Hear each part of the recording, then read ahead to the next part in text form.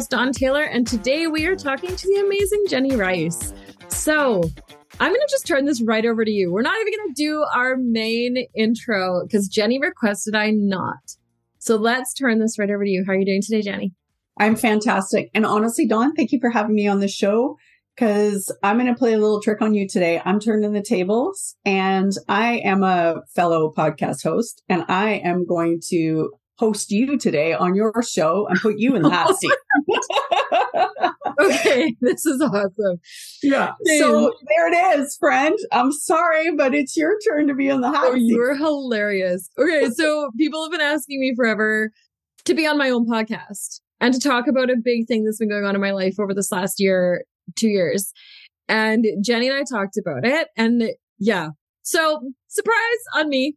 I guess I'm talking about this right. Because then you can't prepare and overthink. As always, like you love to do, have a really deep, candid conversation and talk about the things. So if I gave you time to plan and prepare, you might have planned and prepared. So it's like, no, I'm going to be on your show. I want to be interviewed. Haha. You are hilarious. I'm just going to say to you listeners out there that are loving this in the moment, I am so excited. I'm going to make sure that Dawn lets me do this more than once. So this might be the first time I get to surprise her, but in the future, she's going to know, but we're still going to pretend that she doesn't know that it's coming in the future because, we want to hear how Dawn made it. I want to talk to you, Dawn, a little bit. I want to dig in a bit. I love your book. For those of you that don't know, that might be listening right now, Dawn has an incredible book that she's written about her life's journey. Trust me, not all the stories are in there, but quite a few of them are. And it's called Dawn Taylor, P.S. I Made It. And it is such a deep and powerful insight into who Dawn is. And I am excited to kind of dig into them a little bit deeper if you're open, Dawn. No, I know you already bared your soul in this beautiful book. However, I want to dig a little deeper if you're open. Oh, 100%. You know, I'm always willing to talk about my crazy life. I want to jump into, for those of you that are going to read the book, we're going to step into here. It's around page 65, somewhere in there, but I want to step back into time, 1998. Okay. Oof, that was a year. That you share about a really powerful year in your life. In 1998, what happened to you? I had a brain aneurysm 3 days before my 18th birthday. So April 7th of grade 12. So actually, really not a prime time to have a brain aneurysm, by the way. No. I mean, not that there's ever a good time, but April of grade 12, when you're trying to buy grad dresses and figure out prom and going away to university and college. And my now husband had given me a promise ring 2 days earlier on our, what was it, 2-year anniversary of dating. So I'm like madly in love and it's all exciting and had a brain aneurysm. And I want to dial in for a little minute. We're talking about an 18-year-old girl, right? Who's just kind of tweaking into the whole womanhood vibe that you're talking about. Like you say, these are monumental changes happening in your life. Huge. And bam, you wake up with what could very well be a life-threatening situation. What I loved about that you shared, there was miracles within the chaos from the moment that aneurysm hit. And of course, you guys, you have to read the book. We're not giving you all the deep here. But what I loved is that through all that anguish and pain and fear, let's be real, you don't know what's happening. You share in your book these moments of miracles that happened during this chaotic time. And I'm not going to ask you to recount those miracles, but I would love for you to share what it meant to you writing that, looking back and seeing the miracles for what they were. How has that helped you heal in some of your own experience around developing a brain aneurysm at 18 years old? Oh, my word. Yeah. Well, and in the book, you'll read that there's a lot of stuff that led to it. So I went to the cops on Friday after school to charge my uncle who had sexually abused me a couple years earlier. And spent all weekend being screamed at by family and degraded and told that I needed to shut my mouth and hold all the shame and everything else. And it was like Monday. It was the Monday or Tuesday after school. I have a brain aneurysm. And the doctors think it was from all of the stress of everything that was going on in my life because I didn't meet any of the requirements, right? Like the quote unquote requirements of what would cause a brain aneurysm. And you know, when I came out of it, I remember sitting with a brain surgeon and asking questions because I've always been very logical and logistics based. And I started asking questions and he started spouting numbers like 1 in 750,000 people survives a brain aneurysm. 1 in 100,000 of those survives without massive defects. There's a 50% chance I'll die of a second one within 10 years. And when I asked about 20 years, he literally looked at me with tears in his eyes and he's like, Dawn, nobody makes 20 years. Because I was now going to base my whole life on this, right? I'm an 18-year-old sitting in a doctor's office, right? Like, yeah. I think that visit, I was even by myself. Like my mom couldn't come with me that time. So I had flown down or driven down to do this. And I remember just sitting there and thinking like, I shouldn't be alive. Like, I'm not supposed to be alive. It's going to make me teary.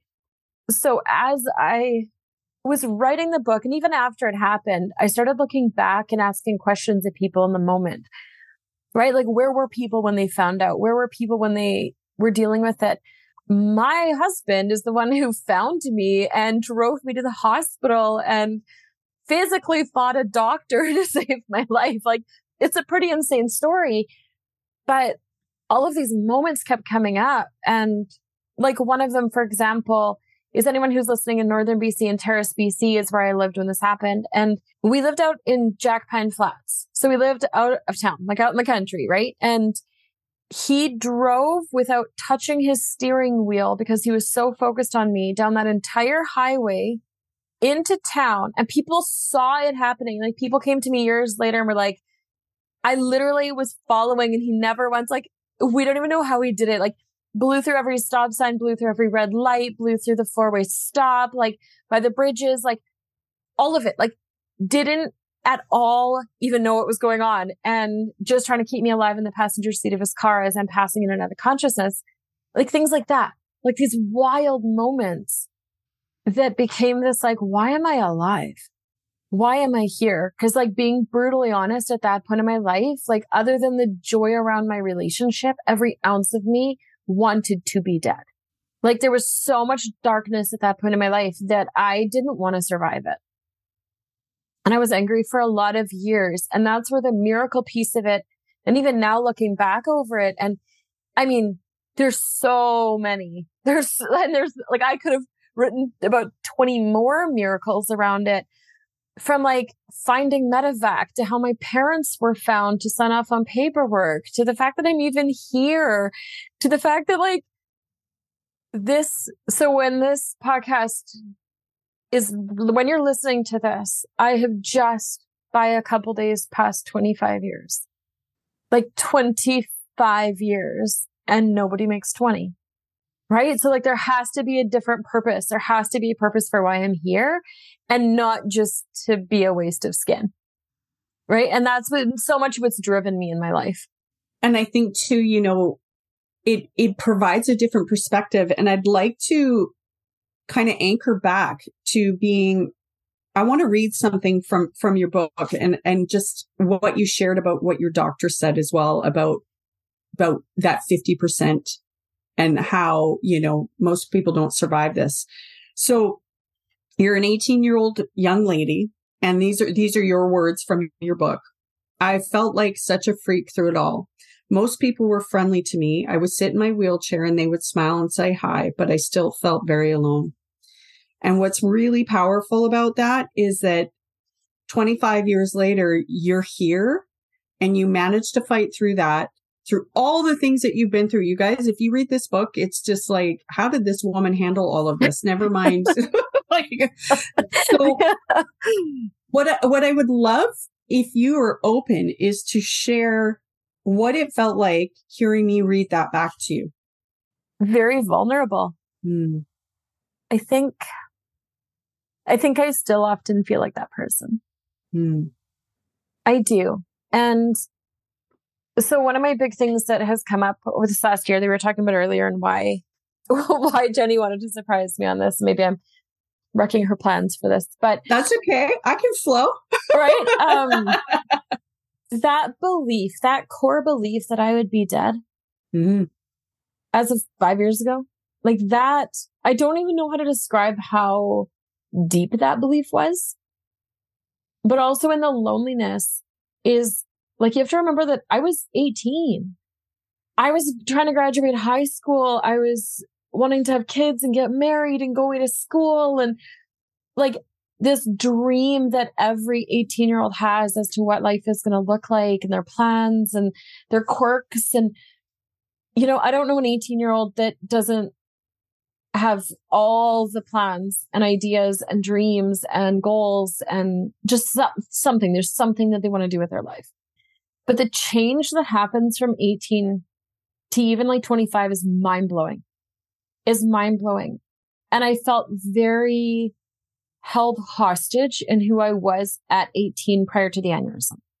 And so I felt like internally I was changing so much, but I also like didn't recognize myself. Like I physically didn't know who I was. I would scream if I saw my reflection in a mirror in the middle of the night. And that took years to get over.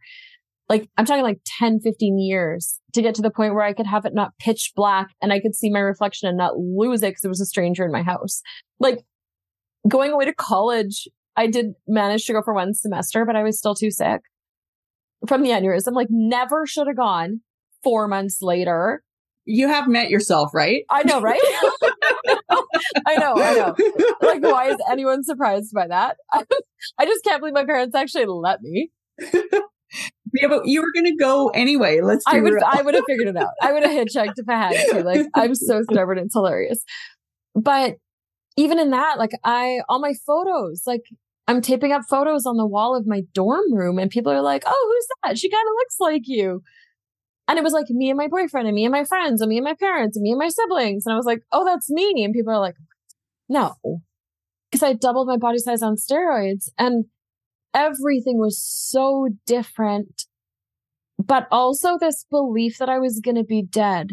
It held me back. It has held me back for 25 years in relationships because I saw how much that caused so many people around me so much pain when I had the aneurysm. And I thought, I can't be this close to people and have them be hurt even more if I die or if I have a second one. So subconsciously and partially consciously, I pulled back. I've pulled back on so many of my relationships of my life and not allowed people close, just kind of been like, you know, my little lone wolf over here and done life alone because I was trying to protect the people around me from D-Day, like from this infamous death day in my head. And it's only when the 20-year mark hit that it felt like I went through a complete mental breakdown, almost emotionally, like internally again, because I never share, right? But like internally, because I was like, wait, I'm not dead. There isn't anything in my vision of my life past 38 or 40. There is no plan. There is no dream. There isn't what adult relationships look like. And so having to try to like figure that out. So it's interesting to hear my words because it's been, 4 years since I wrote them to think, wow, it's probably just in this last year that I've stopped feeling quite that alone, which is really wild. Like I still feel that. I feel that all the time still. And it's interesting to hear it. Well, and I want to touch into, again, this is indirectly, and I think I want to highlight this for those that are listening, as well as I want to bring attention to it for myself, for anybody that's connected with somebody going through different stages in their lives. We forget that our words have impact sometimes, right? They can have lasting impact and put unforeseen barriers on people. Like you described on page 71, he said there was a 50% chance I would die of a second brain aneurysm within 10 years. Yeah. That nobody makes it to 20. And I know you shared that just a few minutes ago, but I want to highlight this for the reason being that those words has held you hostage in your belief system. 100%. And unintentional, of course.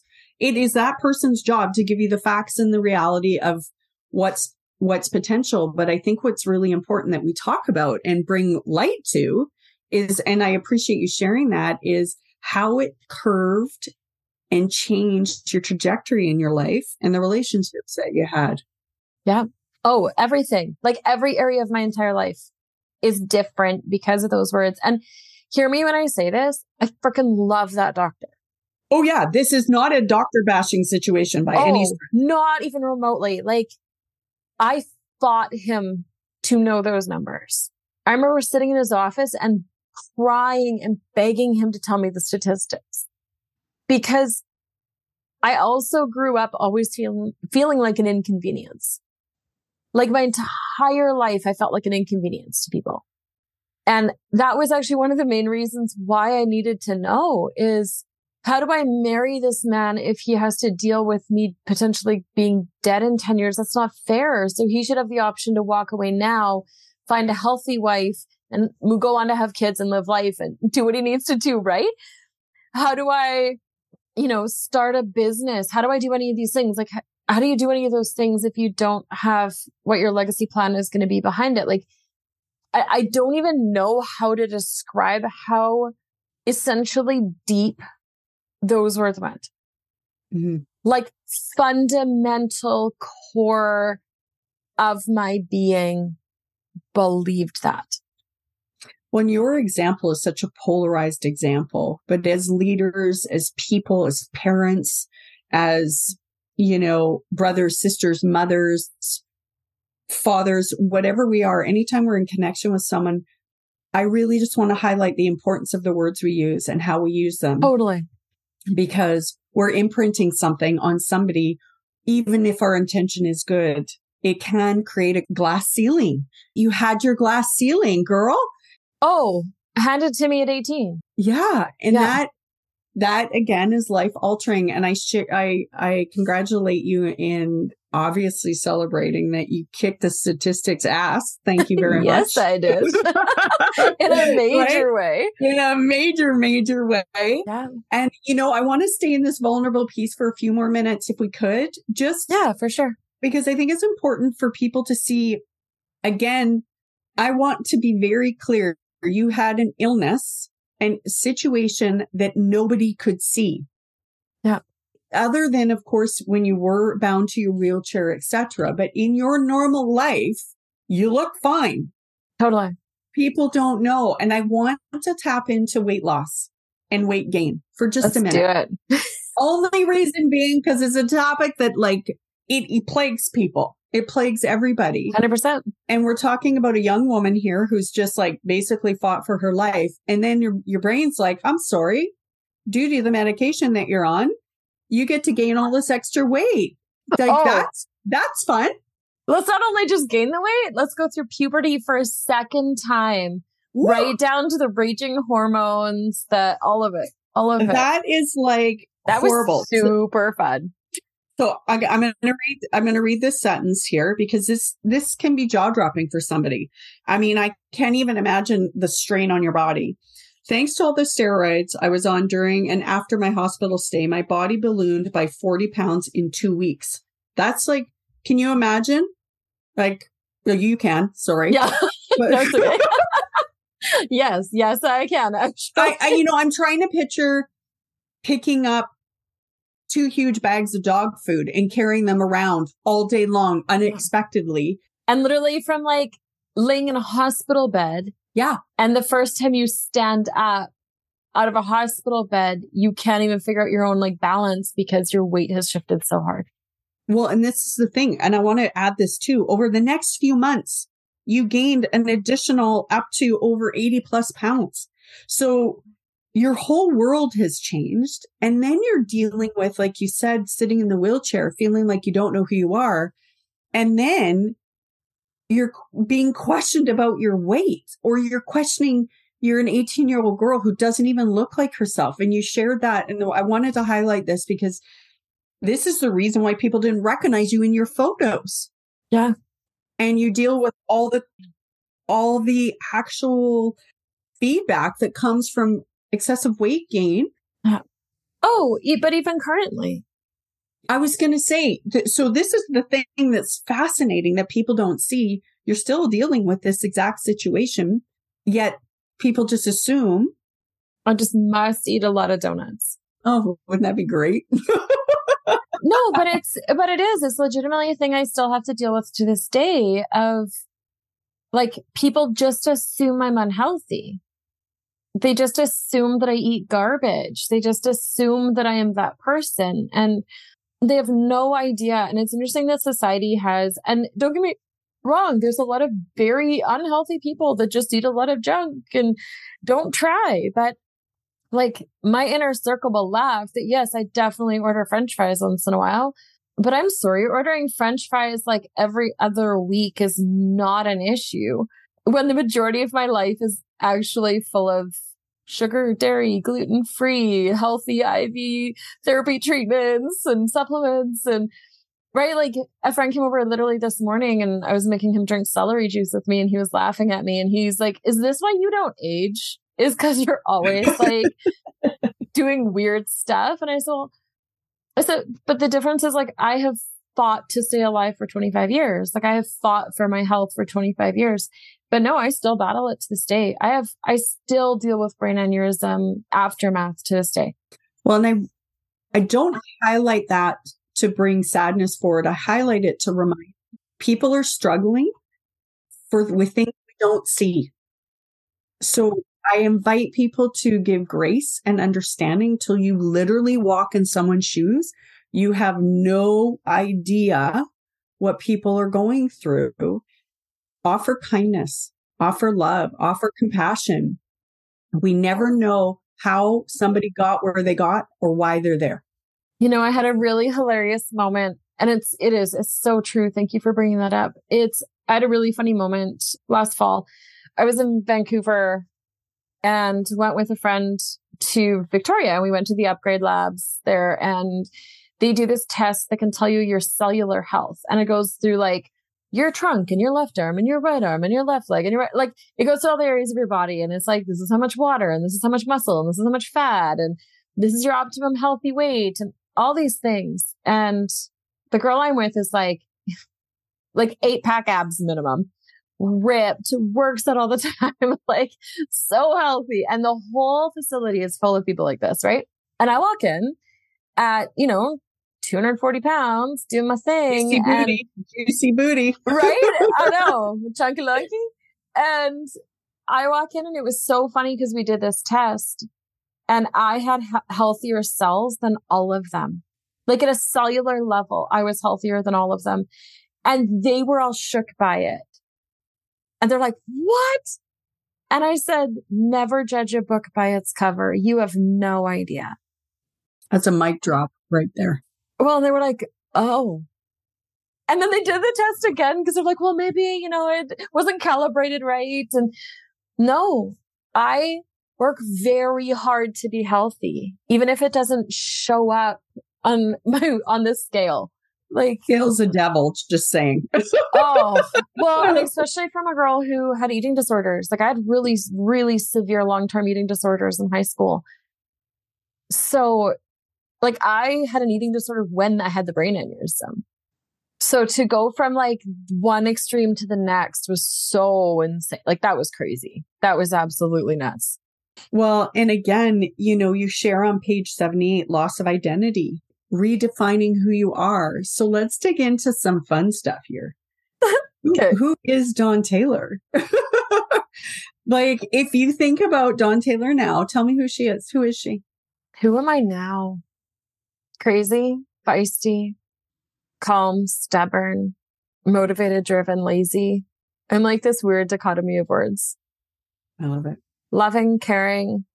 Like I love people so, so hard, but in the most unconventional ways. I love that. But that's what we're talking about too. Like, we get to peel back the layers nowadays and do it differently. We don't have to follow the form so curious. You're sitting beside your doctor, and you are now, what are you saying to 18-year-old you who's just come through this horrific experience on the other side? and finding out what is the next phase, what would you share with her? The biggest is I was always so stubborn. Like the amount of things that I overcame from birth to aneurysm. Like I had more resilience in my pinky finger than I think most people will in a lifetime because of every single thing I'd gone through, right from like rejection of a mom who tried to miscarry me her whole pregnancy, right? Like it was literally rejection and inconvenience from conception. And something in me broke. When I look back at it now, past the 20-year mark, something in me broke that weekend of going to the cops and talking and feeling like I wasn't believed and I wasn't seen and all of those things. And I find it really interesting that the brain aneurysm happened right then, because I've always been curious, or the last few years I've been really curious, like had the brain aneurysm happened at any other point, would I have been that snarky, feisty, mouthy little shithead, to be honest? It was like, yeah, challenge accepted, jerk. Like that would have been me, right? Like that would have been me because that was me through everything else I dealt with. I was that kid. I was that teenager that would stare you down and walk right into you, like wouldn't even bat an eye. And so just like the timing of it is really interesting to my brain. But that's where I'd go back and be like, seriously? Like, you're actually going to listen to this? But not only that, it would have been like, yeah, cool. Okay, so how are we going to make this like the most amazing 10 years or 20 years of your life? Mm-hmm. It would have been that and a giant like cling to the people that are actually sticking around. Release the people that couldn't. And I don't say that didn't, it's couldn't. I can't imagine what it would have been like being my friend at that point, where our main activities are going shopping at the mall or hanging out at the movies or the lake or giggling about boyfriends or going skiing. And all of a sudden I'm in a wheelchair and I can't do anything the same. That takes a hell of a lot as an adult to stand by a friend when they're going through an injury or an illness like that. And a few pieces to that. Number one, what 18-year-old has the emotional intelligence to be able to do that? Not very many. And I spent so long, so hurt by the abandonment of those people and the rejection of those people to just actually love them where they're at and be like, not everyone has the capacity to handle a health issue or the emotional intelligence to know even how to step up in this way. And I'm talking from like a cousin who didn't want to go into town with me because he was embarrassed by my fat. Like I'm talking like I've had some crazy stuff happen because of the aneurysm in the background, and just giving more grace in that, but also releasing them to be like, you know what? That's okay. You don't need to be my person. Like that can shift. That can shift post aneurysm, but also to like fight to the death for myself. Like it took a lot of years. And part of it was, I mean, I lived in a small town in northern BC and I was also 18. So we listened to what our parents are saying, or when we ask for advice from a doctor or things like that, right? We listen and we just take it at face value and go, oh, okay, they must be right. But to be able to instill in that 18-year-old, like there's so much more than what these doctors are saying. Yeah, your own advocacy. You don't know at 18 you can shout from the rooftop. No, and you have no idea at 18 that there's a whole world outside of your medical system in your small town. That there's other doctors that if you don't like what one says, you can be like, yeah, that's nice, and go find another one that'll give you a different or better or worse or whatever opinion. But that was part of my role and responsibility in it. That I wish that's what I would go back and I would tell that person. And I think that's something that even now I'll help friends with is when they get a doctor's, I had a friend recently that she was dealing with like needing a colonoscopy. And I was like, so pay for it. And she's like, what? And I'm like, the amount of emotional stress this is causing you, waiting for the 6 months or 8 months to be able to get that test. I said, it's going to kill you. And I said, watch. And I just like sat down and I literally phoned, I sat on hold. I did what needed to be done. And I phoned clinic after clinic after clinic until one would let her pay cash and go in and get it done like within a week. And she's like, how the hell did you even know to do that? And I was like, because I've learned how to be a medical advocate for myself and my spouse. Mm-hmm. I've had to. I haven't had a choice. But man, to have learned that at 18, I would be so much further ahead than I am now. Well, and I always find it fascinating, the wisdom that we have for our younger self, right? And I want to thank the younger Dawn for having the tenacity to fight, and to step in the ring over and over and over again. And this has led you to your passion and your life's work. Yeah. Really, if you think about it. Yeah, it totally has. And, it's opened a doorway for you to help other people heal in different ways, which is such a rewarding, I know what you do. And I know you love what you do, and your clients are my everything is your reward, right? So totally. I love, you have a chapter in your book that says health issues are assholes. Okay, so my chapter titles are hilarious. They're the best. Honestly, you guys, if you don't even read the book and just read the chapter titles, you can be entertained. My favorite is Who Needs Ovaries When You Can Have a Drug Addiction. That was probably my favorite. I just had I was feeling really feisty one day when I was naming my chapters as a joke. Those are my working titles. And then in the end, I was like, oh no, we're keeping that. Those are entertaining for me too. And I want to share, actually, for everybody that's listening, Dawn has dropped a ton of nuggets about her history, her life story. Do not think that I'm letting those slide by and we're never going to dig into them. But this episode would be about 6 hours long if I tackled all of these stories that Dawn has shared. So do know. We'll come back. Yeah, we will be coming back, and I will be tapping into, pre-18. I will be tapping into post-18 and digging into all of that. So don't think I didn't hear her spill the beans. Don't worry. We got you covered. You're just going to have to come back and listen. You're going to have to show up. Right. As we get close to the, closing out our time together, I really want to dig into what life looks like now. So now we know you've passed the finish line, friend. Oh, lived through D-Day. You've blown the roof off D-Day. So D-Day doesn't exist anymore. Right. What does that mean for you? What does that mean not only for you, but to you? So 40 was the date in my head. It wasn't even year 20 so much as it was 40 years old. That was always the easy number of. My husband and I both had enough health issues that we both always were man, if we ever make 40, that'll be a big deal. That's the going joke, right? That was the going joke, right? For 24 years, that was the going joke was man, if we make 40, we're throwing a party. And it's funny because we actually planned a huge party that year for the month before we turned 40, because neither of us actually, I truly didn't actually think we'd make 40. So I was what a great way to go out. It's a pre-funeral. I know how bad this sounds, but that was literally what it was. Yeah, but if this is what you're thinking, people think this. And I love that you just share it, because people that are going through either a diagnosis or a doomsday of some type of their own, literally, they do, and no one talks about it. Hence, this whole podcast is these conversations, right? Right. And so, yeah, we planned this massive party and this whole, we were actually doing a surprise vow renewal, and no one really knew about that. There was all of this stuff going down, because it was also big anniversary dates, and all of it got canceled because of COVID.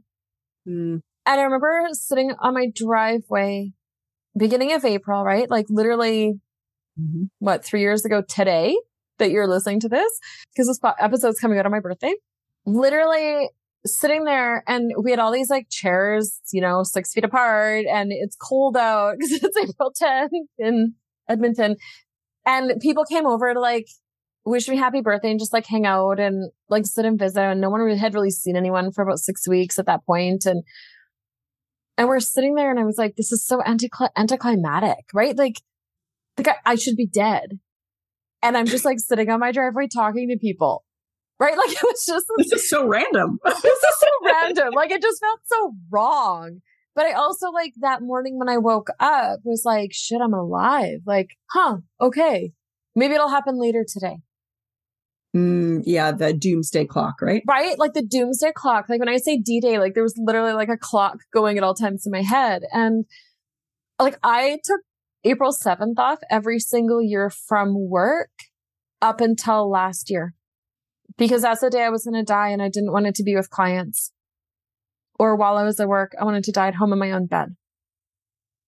Like literally, like what are you doing? What are you doing April 7th this year? I don't know, but we should plan something, right? But like, but that was a thing. Like that was a thing that I would do because that was just where my headspace was. And so as COVID kept going that year, like all of a sudden I was like, I'm going to take a giant chance. I'm going to fulfill my lifelong bucket list item dreams. And all of a sudden, like in the middle of COVID, I'm opening a trauma healing center in like 20 hours away from where I live. And I'm like, sure. But then like, because there's still health issues from the aneurysm, right? Then I end up getting sick and I couldn't do it. And I had to shut it down after a year. And, just like all of these stupid little things. But all of a sudden I came back and I became obsessed with doing medical testing.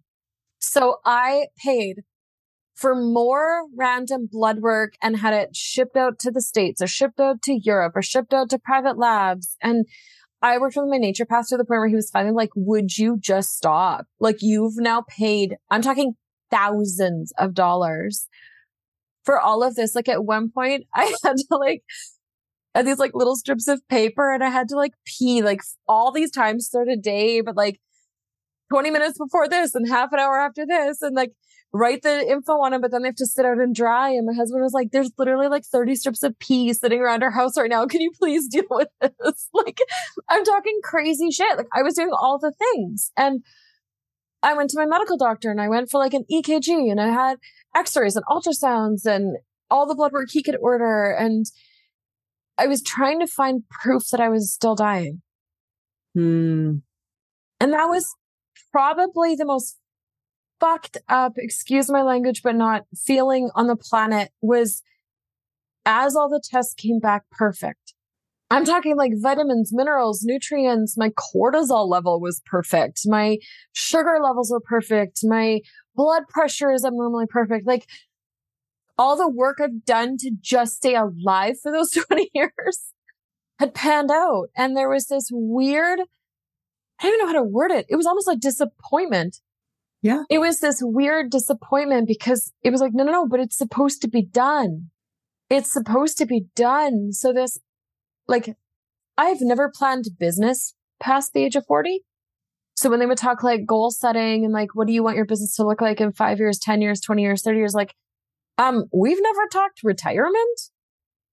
That wasn't even a thought. Like, that wasn't even a thought. So all of a sudden, like my husband and I are sitting in the backyard going, so what do people do for retirement? What kind of money do we need? Right. Yeah. Because this has never been an option. This has never been an option. Where like, I call people all the time. What are your retirement plans? They're like, what? I'm like, what are you planning? Like, are you going to do the Arizona? Like, are you going to snowbird all winter? Are you going to buy a lake lot? Are you going to just like move into seniors living in your small town? Are you going to move in with your kids? Are you running away? Like, what does this mean to you? Well, now I know why you were so curious what my plan will be one day. Totally. Because I'm asking everybody because there was never, it was like if you've never tasted a spice or a herb and then you walk into a spice market and all of a sudden they're like, okay, buy spices. And you're like, what the actual, like, I don't even know where to start. I'm talking like right down to like, should we own a house? Should we? What does this look like? We should pay off some medical debt because it's not going to disappear when we die of 40 and be covered by our life insurance. Right. It changes your planning. Everything. Or right there is planning. I guess that's the flip side. There's actually planning. Right. We actually have to plan stuff now. But it also shifts like, hey, what are the relationships we want to build with people? That's beautiful. There's a desire for community that I've never had. How freeing and how hard. Yeah. Like, sorry. No, but seriously, like in one breath, it's like, yes. And then the next breath, you're like, oh, this seems like a job. It's so much. It's actually been incredibly overwhelming. And I know, without telling my husband's story, he might even be listening to this. Hi, babe. He also thought, because of his own health stuff, he was told he didn't have long to live. So it wasn't just me. Like, we collectively as a couple thought we were done by 40. Well, it sounds like it was a part of the plan. It was 100% a part of the plan. So all of a sudden it was like, oh, we need to like redo the will, and we need to redo the paperwork, and we need to shift all of these things. Like, I might be the only person I know at my age that has my entire funerals planned. There's literally, like, do you want to know how funny this is? Not only is it planned, it is like documented right down to like, these are the people that are going to walk through the house and they can take a piece of art or a set of Lego or something that means something to them. This is how to find my clients in my phone. This is how you contact this. There is a job letter for you for a future job if you need it. I love it. Literally, there is a job letter to whom it may concern regarding Jenny Rice. Like, it is that deep. The caterers, where the flowers are going to come from, I had to shift it this last year because one of the florists shut down her practice. Well, that was inconvenient. I know, right? But like it has been so big. It has been such a big thing. And I do find it interesting how nobody has ever talked to us about it. Yeah. I think no parent, no therapist, friends, family, knowing that this was the numbers, knowing that this was the belief, knowing this about us, that no one's ever questioned it. I find that really interesting now.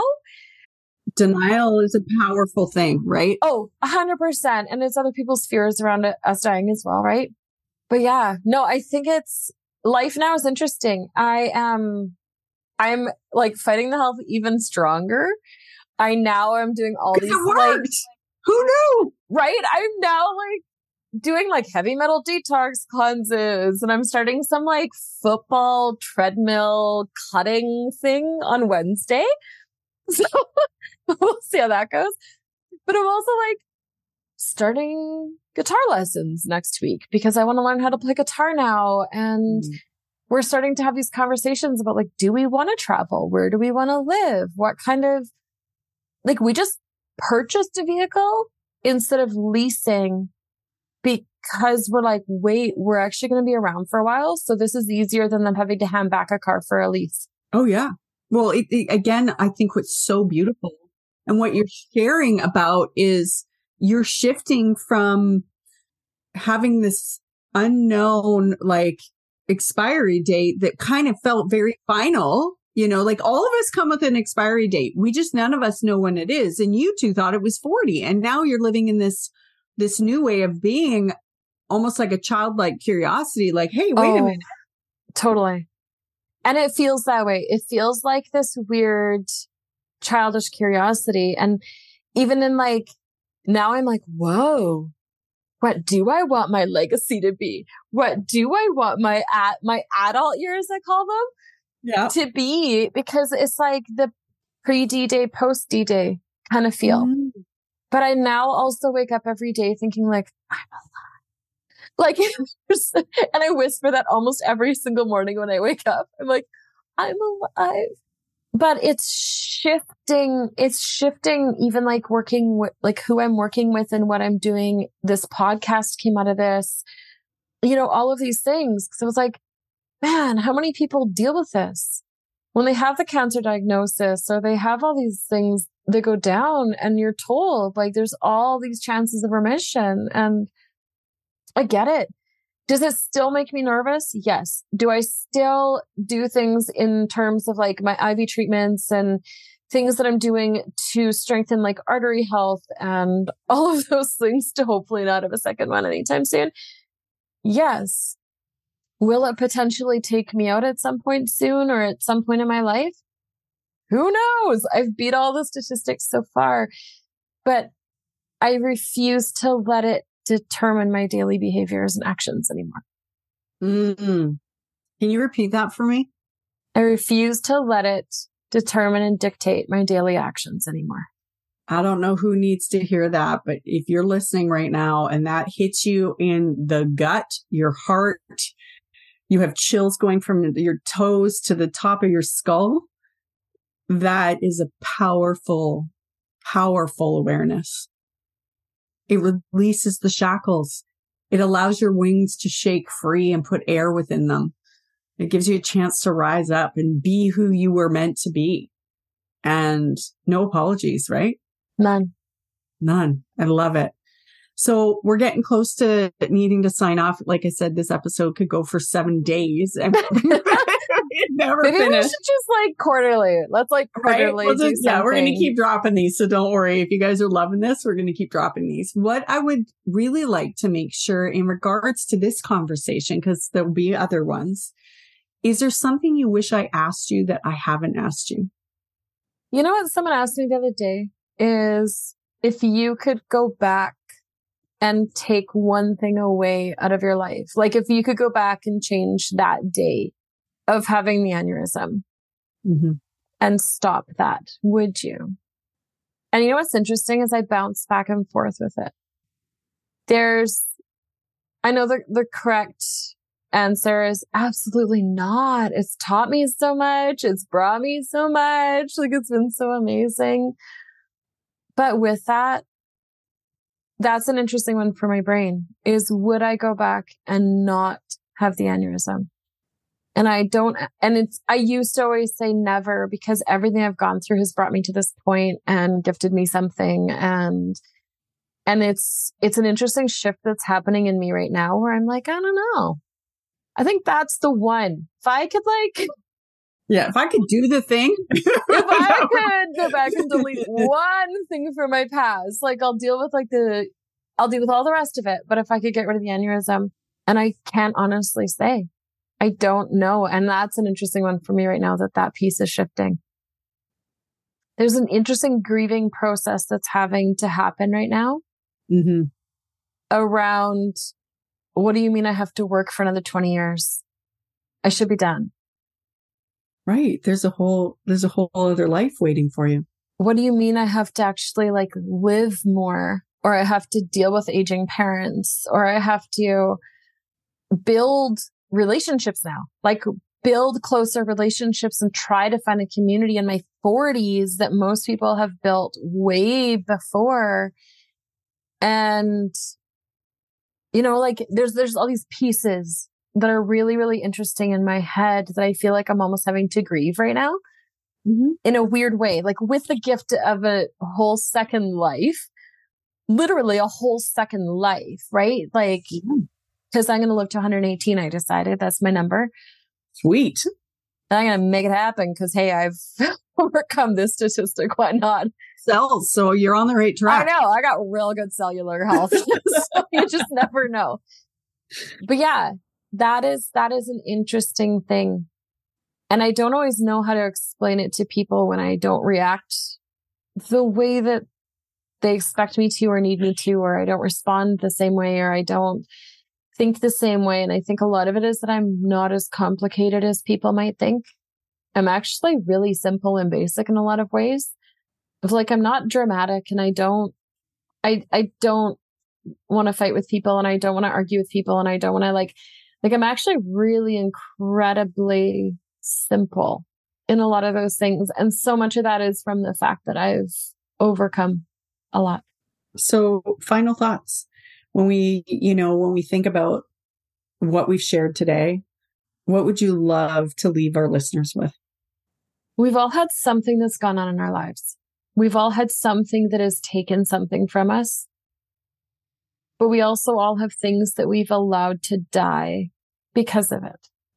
So figure out who you were prior to that death, who you were prior to that trauma moment or that moment that took something, and figure out how to get those things back again. Because I think from a place of preservation, we allow parts of us to die. And sometimes it's all about finding those so we can live again. Amen. It's that who I was before and who I am now moment. Yeah. And then how to intermingle them, how to intertwine them, which is one of my big goals this year, is I'm finding things that I loved pre-aneurysm and bringing those back in some way, shape, or form. I love it. Thank you, Dawn, for allowing me to hijack our time together and turn the tables on you, and for being such a good sport and being completely authentically vulnerable. I appreciate you greatly for your story, but also for you as a human being and as an example of what's possible if we are resilient and persevere and reinvent. So thank you so much. For the listeners, dig into what Dawn said. If any of this resonates with you, do not hesitate to reach out if you need support. Dawn is amazing at it, but ask anybody for support. Don't do this alone. You do not have to do this alone. So thank you, Dawn, for having me on your show. You're welcome. I'm going to pass it back to you. I'm like, I don't know what to say now. How do I so thank you so much for hanging out with us today. Yeah, but thanks, Jenny, for being on the show. Right? Thanks, Jenny, for hijacking my podcast today. You're hilarious. And seriously, I'm honored. I'm honored to share a small piece of my story, but something that I'm in the middle of right now. That I'm really in the middle of and digging through the rubble of it as we speak. So thank you. Join us again in 2 weeks for an actual episode that's not me. But also check out the show notes, located at thetaylorway.ca for more information, for all the contact information, all of that fun stuff. But also, we're going to post some before and after photos and a few things. I even have some hospital photos. They might be a little graphic, but I do. If you are curious what I went through and what that was, and some links of where to find the book. If you want one that was signed, you can contact me directly, and I will actually handwrite in it and write you a personal note as well and mail that out to you. Subscribe now on Apple, Spotify, or wherever you listen to your podcasts. And yeah, let me know what you thought of the show. See you guys in a couple weeks.